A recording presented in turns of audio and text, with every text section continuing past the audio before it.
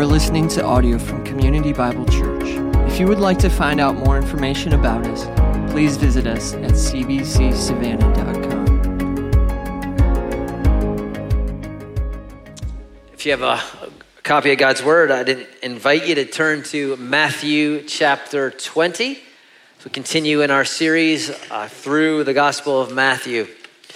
Yesterday, my boys, their cross-country team ran for the state championship and woohoo, won. Haverson Patriots, baby, state champion cross-country.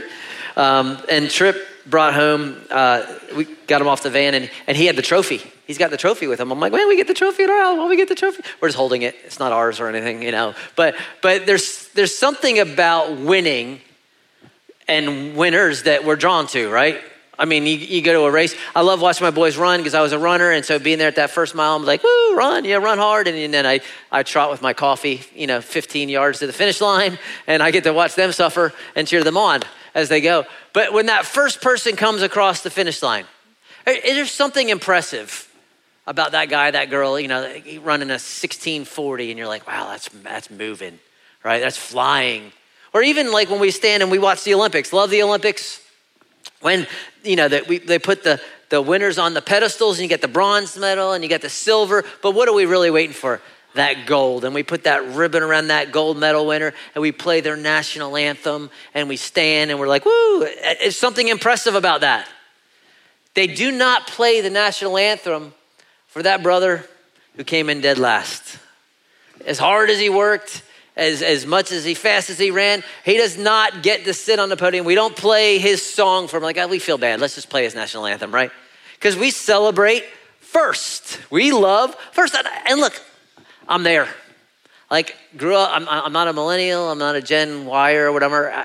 I grew up with the rules of Top Gun. There are no points for second place, Mav, right? Okay, second place is the first loser. So I get it, right?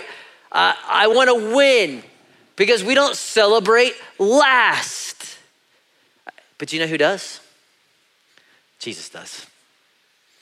Jesus celebrates last. In fact, last week he made the statement, and we're going to unpack it more this week. He closes out chapter 19. Many are first will be last, and the last first. Jesus says it's good to be last. It's better to be last. What does that mean? How do we celebrate lastness? How can we pursue lastness? Why is that important? That's what we're going to talk about this morning as we look at chapter 20. And we're going to cover verses 1 through 16 and see this parable Jesus is going to teach us and his disciples. And let me just say this up front, okay? Because some of your high school students are like, see, Mom, I cannot study and get last in my class and Jesus is impressed. That's not what we're saying. Okay, we're not saying don't try, don't do well. We do all things for God's glory and with excellence. And so if you're thinking, oh great, I can do nothing and get a horrible performance review and that means good. This actually has nothing to do with performance. That's the key.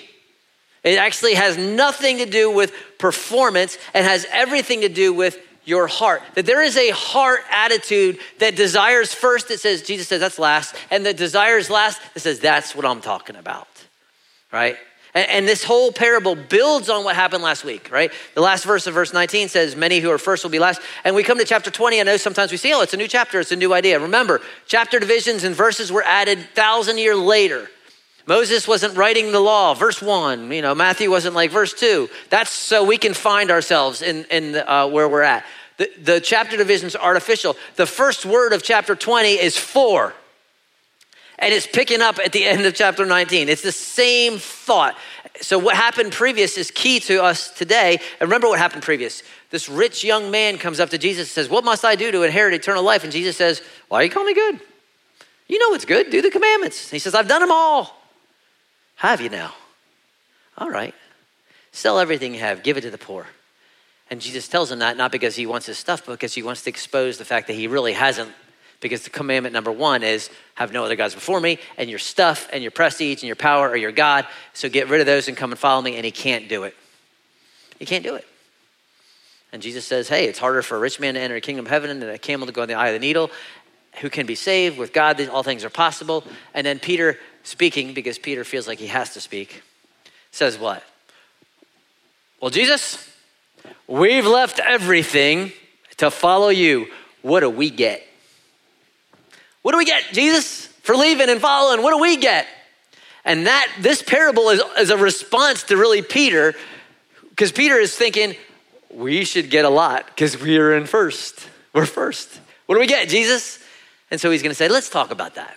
Let's talk about that. What do we get? What's in it for us? Attitude. Remember, we're coming to the end of Jesus' life here. We got next week not next week, 2 weeks from now when we start chapter 21, we're in the Passion Week.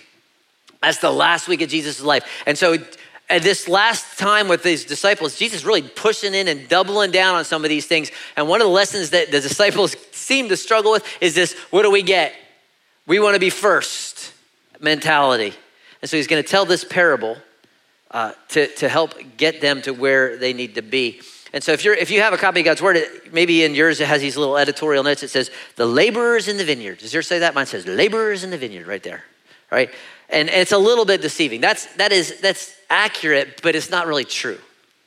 This is actually not a parable about laborers in the vineyard. It's about someone greater. And that's what we're going to see. That's going to be key to us having an attitude of lastness so that we end up first. So let me read the entirety of our text and then we'll come back and unpack it.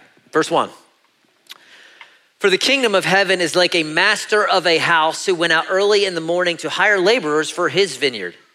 And after agreeing with the laborers for a denarius a day, he sent them into his vineyard. And going out about the third hour, he saw others standing idle in the marketplace. And to them he said, you go into the vineyard too. Whatever is right, I'll give you. And so they went. Going out about the 6th hour and the 9th hour, he did the same. And about the 11th hour, he went out and found others standing. And he said to them, why do you stand here idle all day? And they said to him, because no one's hired us. He said to them, you go into the vineyard too. And when evening came, the owner of the vineyard said to his foreman, call the laborers and pay them their wages, beginning with the last up to the first. And when those hired about the 11th hour came, each of them received a denarius.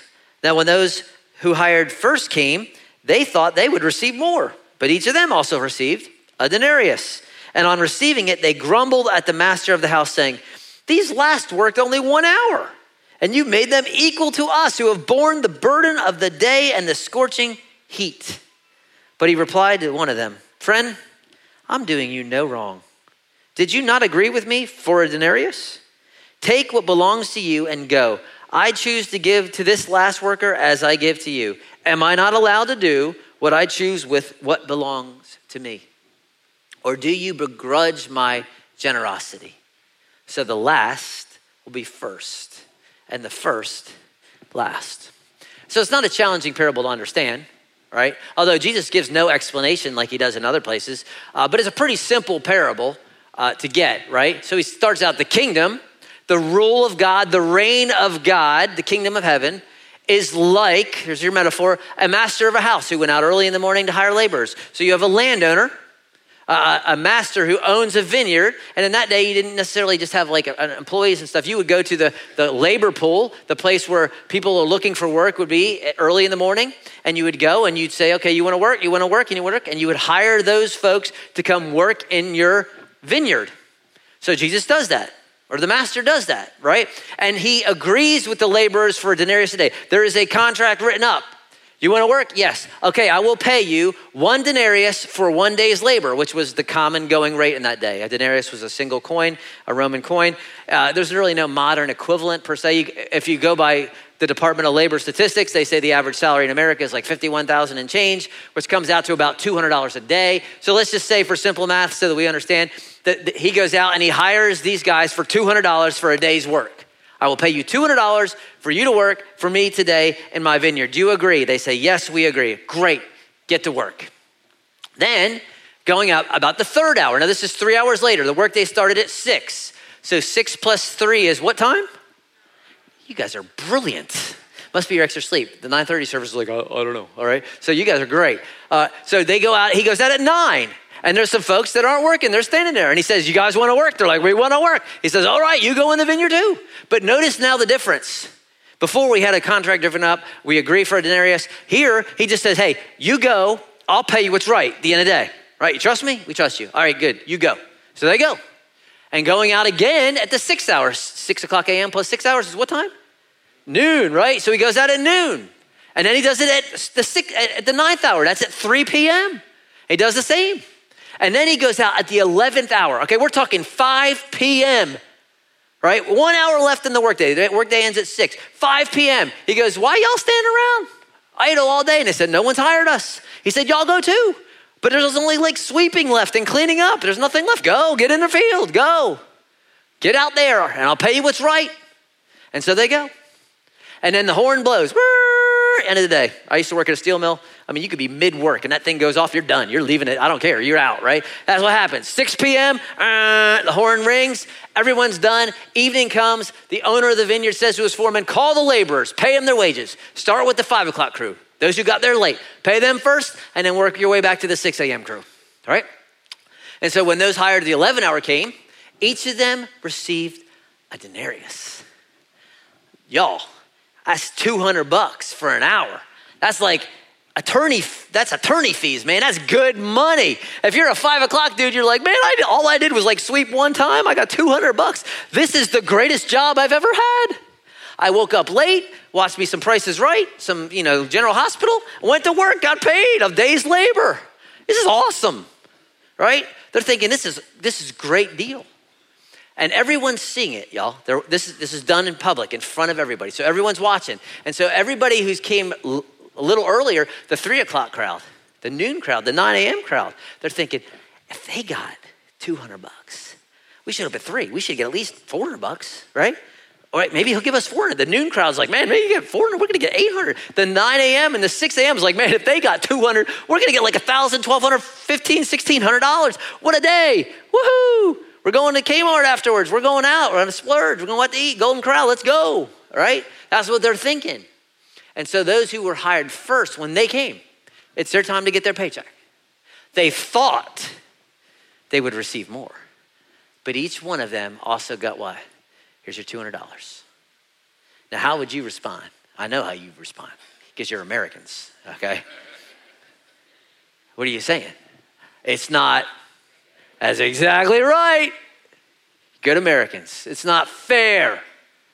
And on receiving it, they grumbled. The Greek word, it sounds like grumble, gaguzo. They gaguzoed. They complained. They grumbled. These guys just showed up 1 hour. That guy, I watched that dude. He picked up one leaf that guy got. I've been sweating all day. I'm in my 4th shirt. My back hurts. I'm tired. 12-hour day. And you made them equal to us in the heat. They came out when the sun was down, right? And what's the response of the owner? He replied to one of them, friend, love is gentleness. I am doing you no wrong. I'm not wronging you. What did you agree for? What was the agreement this morning? 1 denarius for a day. What did I pay you? 1 denarius for a day. So what's the problem? Take what belongs to you. You've earned it. Take it.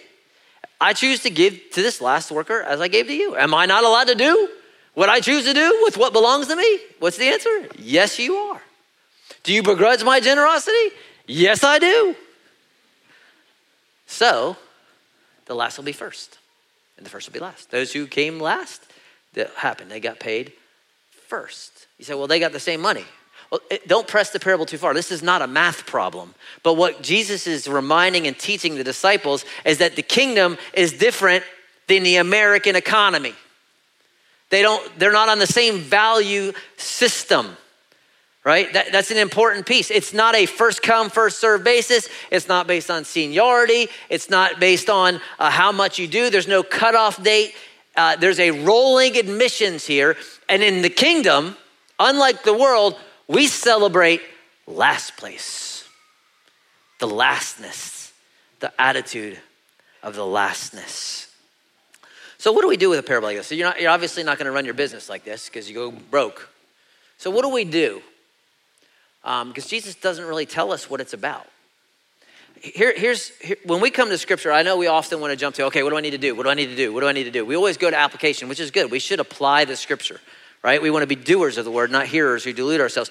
But often we get into trouble when we jump right to what do I do? And we miss the main idea of this parable, which really isn't about you. right? The first question before we get to what I should do in your quiet times and in your study is not what should I do, is what does this passage teach me about God? See, we start with God. Because if we start with us, we have a tendency to be what? First place minded. And then we'll be fulfilling the very thing he says, the first will be last. So where do we start? We start with the one it's about. Who's it about? It's about the owner. It's about the master who clearly pictures God here, right? It clearly pictures God. Let me highlight 3 things about God from this text that we need to remind ourselves of before we move on to what about me? And the first is this, is that God is sovereign over it all, right? Whose vineyard is it? The master's, right? Just like whose kingdom is it? God's. Who planted the vineyard in the first place? The owner did. Who chose the location he was going to put it? The owner. Who cleared the land and got it ready for a vineyard before the workers were even called? The owner. You get the idea that there's a lot of work that went into this vineyard before the workers were even called. Who did it? The owner did, right? Who decided what we're going to plant in the vineyard? What kind of grapes, what kind of fruit, he did, right? Whose fruit does it belong to that grows in the vineyard? It's his. Whose money from the proceeds of selling the fruit is it? It's his. Who decides when the workday begins, when the workday ends? He does. Who's the one who invites, who calls people to work in his vineyard? He does. Who decides what he's going to pay the workers who are working in his vineyard? He does. Who provides the tools for the work that's taking place in his vineyard? He does. It is his vineyard. He is sovereign over the vineyard. He is the owner. He is God. And this is a simple lesson, but I think it's one to be reminded, that we need to be reminded that there is a God and you are not him. He is a great and mighty and powerful God. The earth is the Lord's and the fullness thereof. Right? That's what the psalmist says. And then the second half of that verse says, the world and those who dwell in it. Do you dwell in it? Yes, you do. So you are his. And it's all his. And God's kingdom does not have an HR department. I have a complaint. He's not asking. He's God. It's all his. He is sovereign. He is king. It's all his. And this is important for us to start here because sometimes we're like, well, I don't know if I like that. I come to the Bible and I don't agree with it. He's not asking if you agree. He's really not. Your opinion is not that important to the sovereign owner, king of the universe. Now, does he love you? Yes. He's not asking what you think. He's telling you what is. He says, this is my vineyard. This is my deal. But he's not some cruel, harsh, mean, despot boss. He's not only sovereign, he is what? Gracious. He's inviting people into his kingdom. He's inviting people into his vineyard, isn't he? He goes at 6 a.m. And understand this. Here's how gracious he is. The 6 a.m. crowd is the crowd you want working in your field, right? Because they're there early. They're probably, if you're going to the labor pool and you got some manual labor, what are you going to look for the little scrawny dude that weighs like 63 pounds soaking wet? No, you're looking for the big guy. I want you. I want you. I want you. He's picking the cream of the crop. This is the first round draft pick, guys. This is when you're in elementary school and recess, there's those 3 or 4 guys that go first. There's 3 or 4 gals that go first. And some of you, you were like the last person and you just ended up on a team because there was an odd man. It's like, oh, okay, you're on Jack's team, right? That's the 5 o'clock crew. That's the noon crew. These are the people that didn't get picked earlier. Why didn't they get picked? Because they probably weren't that great. They weren't that gifted. They don't look that strong. They're not, that guy. I don't know if he can do any work. He barely walks 10 feet without having to sit down. How's he going to do anything? But yet God says, hey, you want to work? Come on. You want to be in here? Come on. He is gracious, right? To the rejected, to the hopeless, to those who want to be part of something but aren't, right? He invites because he is gracious. Not only is he sovereign and gracious, but he's good and he's generous and he's just. How good to these guys who worked 1 hour? He lavishes them with $200. He didn't earn $200. He didn't earn that. That was a gift, right? It was a gift. And even the ones who came early and did a lot more work, he's good and he's just. He does exactly what he says he's going to do. But because he is good, he is gracious. Because in the kingdom, it doesn't matter when you showed up, it matters that you did show up. In the kingdom, it doesn't matter how long you've been there, it's that you are there. In the kingdom, it's not how much work you've done, it's the fact that you are in the vineyard in the first place. In the vineyard of the sovereign and good and gracious King. And we have to start there. Because otherwise we're gonna be like, what about me? What about me? What about me? What about me? What about me? Right? Like Peter.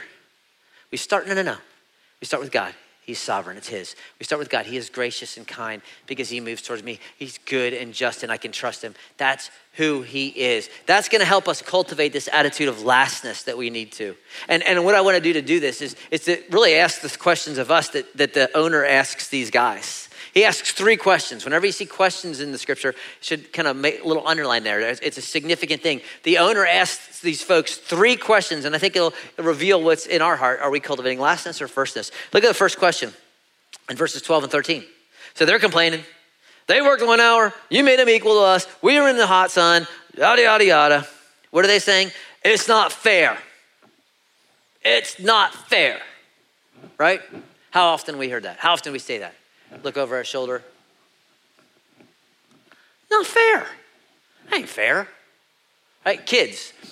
Why'd they get 2 bowls of Fruit Loops? I only got 1.5 bowl of Fruit Loops. It's not fair. Right? You've done this. You go into like the church potluck or the community group. And you were like, man, I'm gonna make this my favorite dip, and I'm gonna make my favorite chili, I'm gonna bring a salad, I'm gonna bring all these things. You bring a 5-course meal, spend 4 hours making it. It's just you and your spouse because your kids are gone, and you're like, man, this is gonna be great for people. And then there's that family that has like 13 kids. And all they do is they go to Kroger and get the cookies that sell on sale for $2.99. They throw that box on the thing. And then their kids are eating all that food that you spent hours making, and you're thinking, that's not fair. They should have a cookie apiece at best. That's what they brought. They get what they bring. You eat a cookie. It's not fair. It's not just, right? This is where we live. And it is the attitude of firstness that'll get us last. It's where Peter is. Peter's gonna wrestle with this for a while. He's wrestling with it now. In a couple of weeks after this passage, Jesus is gonna be resurrected. He's been restored to ministry. He said his sorries to Jesus for denying him. And Jesus says, by the way, a few years from now, you're gonna die. And here's how it's gonna happen. And he's like, he looks over at John. He's like, well, what about John? What's going to happen to John? Tell me about John. How's he going to die? Let's talk about that. Let's talk about his death, not my death. And Jesus is like, that's none of your business. You follow me. It's not fair, right? I should get that. You live by what is fair.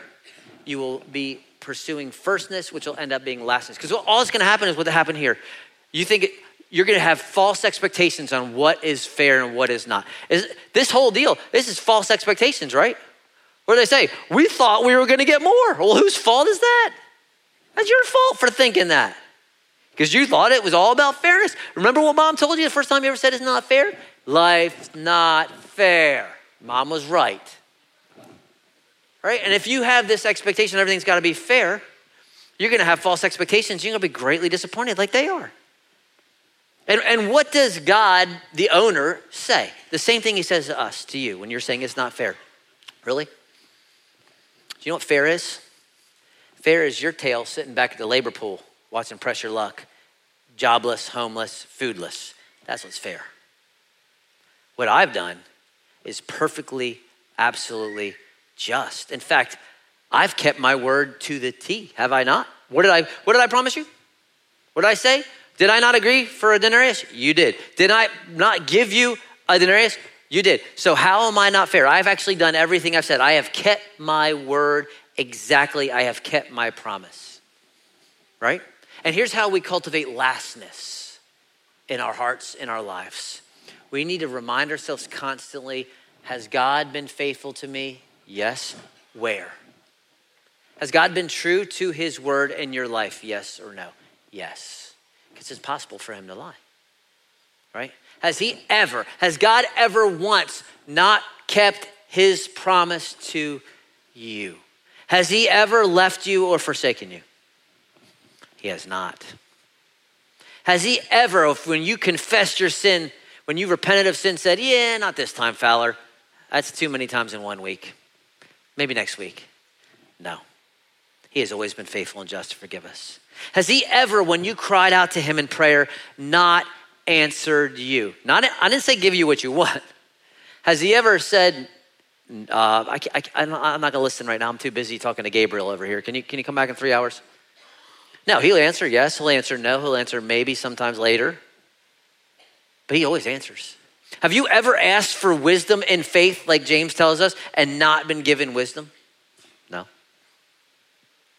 No.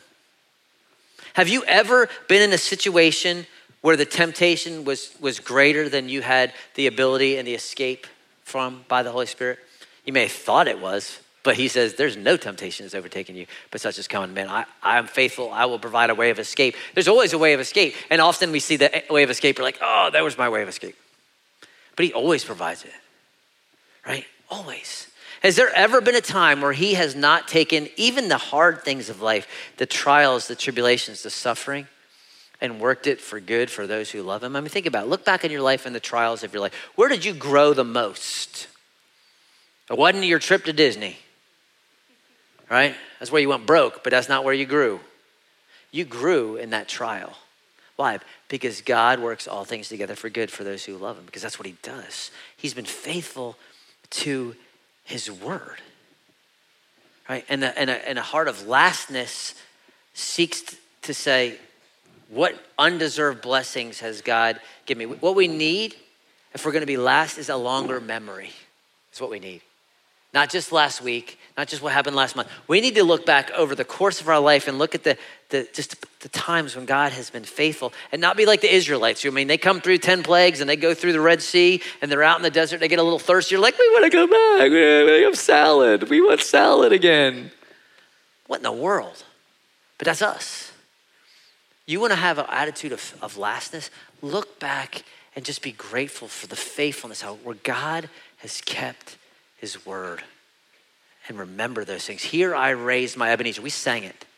Ebenezer is our monument that points to what God has done. You need to be marking these Ebenezers in your life, so you go back and remember when you feel like, I can say, no, God has been faithful, right?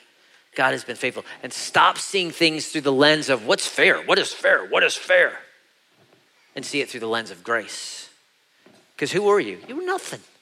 Standing at the labor pool, desperate. He says, I chose you.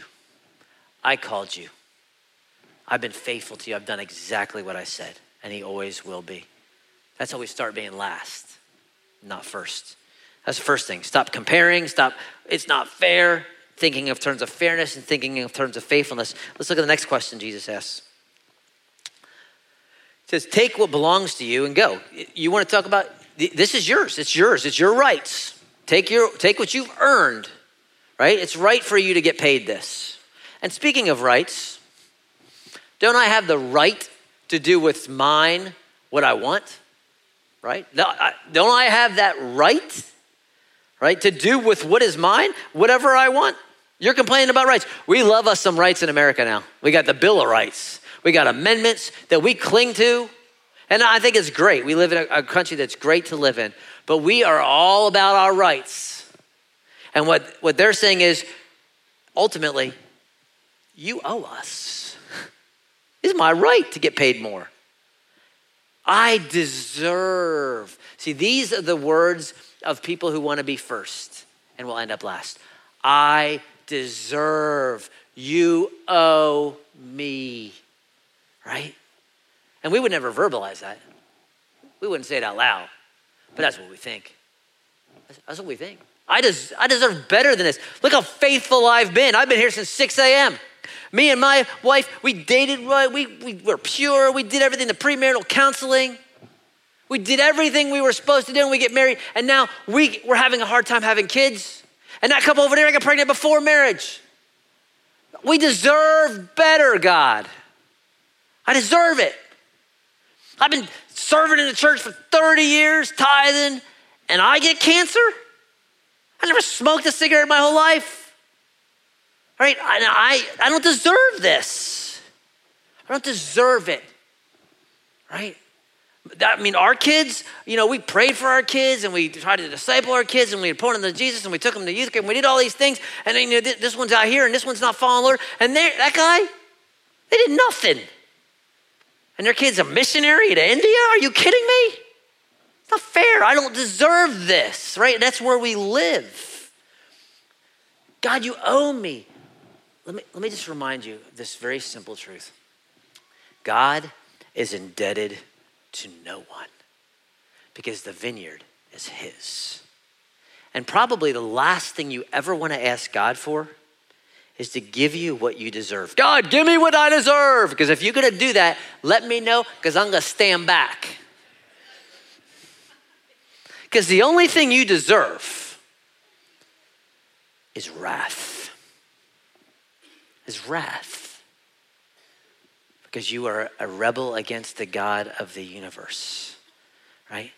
But yet he has made you what? His son, his daughter. He has invited you into what he is doing, right? He is the potter. You are the clay. And sometimes what the potter says to the clay is, hush. And the beauty of the kingdom is this, that it's not about your labor. Thank the Lord, y'all. It's not about your labor and how hard you worked. Aren't you glad? Because some of you, I know some of you are like, well, no, because I'm a hard worker. Others, you're like, praise God. I wasted the first 30 years of my life pursuing this. Thank God I'm here, not in light of my work, but on his. He is the one who initiated. He's the one, whether you knew it or not, he's the one who chose you. You want to work? Who moved first? He did.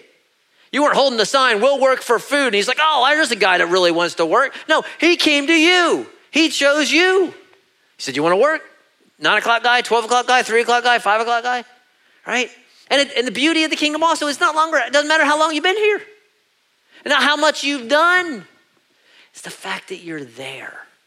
God is so generous. He has been faithful and gracious to me, even if I'm the last one. And this is a significant idea for the original audience. Remember, the original audience is the nation of Israel. This is the only gospel written specifically to the Jews. And this parable, interestingly, is not in the other gospels. It's in the one that's written to the Jews. Here's why. Because who's going to have a big problem with this? Who's the 6 a.m. crowd? Israel. And who's going to get brought in just a few weeks from now after the resurrection and then Pentecost? Who's going to get brought into this deal? A bunch of Gentiles, the 5 o'clock crew. And the nation of Israel are like, are you kidding me? They've been eating barbecue and fried shrimp and skipping Saturday morning service for this long. And now they get to be part of this deal. And they get the same thing that I get. And I've been here this whole time doing the whole, read my Bible and pray and wear my yarmulke and follow the law. And they get to come in here after all of that. And God's saying, yeah, you got a problem with that? I give my grace to who I want to give my grace to. You got a problem with that? And the reality is they did. And so do some of us. We wouldn't say that, but we do, right? We do. We see it. We see a guy who's wrecked his life and he's been this and that and the other, and maybe he's in prison and he's in there and we're like, well, we hear that he became a Christian, but I don't really know. And, we'll see. We'll see about that guy because he hadn't been here. He's a wreck. Right, that's the 5 o'clock guy. Do you have a problem with the thief on the cross? I kind of do sometimes. We love that story. Oh, isn't it great? Deathbed confession. Think about this guy. He was an insurrectionist, a murderer, a terrorist in essence. That's what he was, a terrorist. He wasn't just a thief. He got busted at stealing from the Walmart, okay? We always say thief on the cross. No, he was a murderer, terrorist kind of person. And he is getting his due punishment on the cross. But if you remember how it goes, there's two of them, one on Jesus' right, one on the left. And early in the morning, they are both mocking Jesus with everybody else. They're mocking, he's looking over on his deathbed at the Son of God, and he is mocking him and mocking him. And somewhere around 1:47, when they're about an hour away from busting his legs and killing him, he says, Jesus, remember me when you come into your kingdom. He never even read his Bible. He never showed up at church. The only prayer he ever gave was, Jesus, remember me. And what does Jesus say? Yeah, I don't know, buddy. A little late for that. He says, you will be with me today in paradise. Now, do you have a problem with the fact that maybe you got saved at 11 and maybe now you're 75 and you did mission trips and you've given your whole life in Bible study and memorization? Do you have a problem that that guy gets the same denarius that you get? Is that fair? You shouldn't. That's what Jesus is saying. Because no one has a right to the denarius more than anyone else. Because you are just as undeserving as him. And God says, I will give my grace to who I will give my grace to. I will lavish it on who I will lavish it on. And our response, the response to the lastness is like, I'm just glad I'm here. Praise God. I don't deserve to be here. Because here's the secret. The last are first because they know they're last. That's why. And the first are last because they think they ought to be first. Right? That's the heart here. And you say, well, I can celebrate with the thief on the cross. Here's where I see it a little bit more subtly in our context. Maybe not us, because you guys are spiritual, but in other churches that are like us. And so you have new people come to church all the time. Praise God. Last week we had 40 or 50 folks at the start here, and hopefully most of those folks will come and run alongside us and join in a membership. But it's really easy to be like, hey, how are you? How long have you been here? Oh, we're just brand new members. How about you? Well, I've been here for 12 years. Well, I remember the good old days in the old room when we had no air conditioning. In fact, most of that building I painted, and that chair you're sitting in, I donated money to that. Yeah, I know. Praise God, right? But we're so glad you're at our church. I hope you'll find it as great as it's been for the last 12 years that I've been here at. And there's this sense where I've been here longer. I'm a 9 a.m. crowd, so you do your time, and maybe one day you'll get to the level of me, right? We're going to say it, but we'll do it. Or in your community group, new family comes in, they want to get connected, they need friends, they need community. Well, we've been meeting in this community group for 3 years. We've been through a lot together, a lot. Remember all that stuff we went through? Yeah, wow. I'm glad you're here. We'll see how it runs the course, right? Or even more subtle is when there's a majority culture and a minority culture in the church, when someone who's not like you, and that could be race, it could be age, it could be economic, it could be all sorts of things, political, but there's a majority culture and there's a minority culture, and we're glad when people are like, oh, you come to our church, we're so glad you're here at our church. And if you want to, we're glad, but if you're going to be part of our church, you kind of need to be like us. We don't say it. And what we are is we're the 9 a.m., the 6 a.m. crowd thinking, we're a little bit better and you need to be like us. Rather than saying, this is the body, and it doesn't matter if you showed up at 5 or at 6 a.m., you get the same denarius. And you were here by God's grace, period, end of story, have a nice day. And the attitude of lastness says, he's great, not me.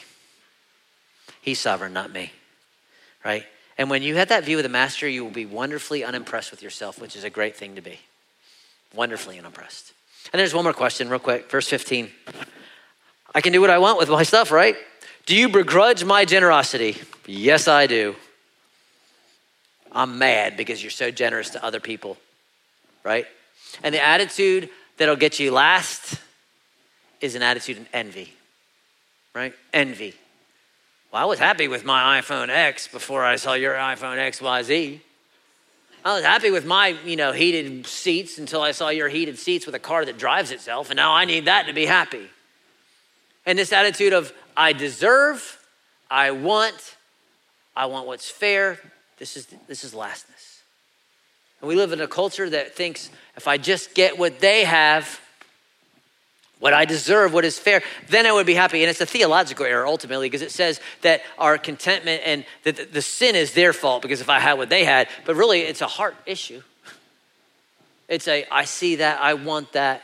That's why social media can be so damaging, because I see how great their vacation is and how much weight they've lost and how pretty their meals are and how great their job is and all their opportunities. And all I hear about is her every day waking up. Oh, I'm so thankful for my children. Them saying their prayers and doing their chores. I wake up to that every day. No one wants to hear about that.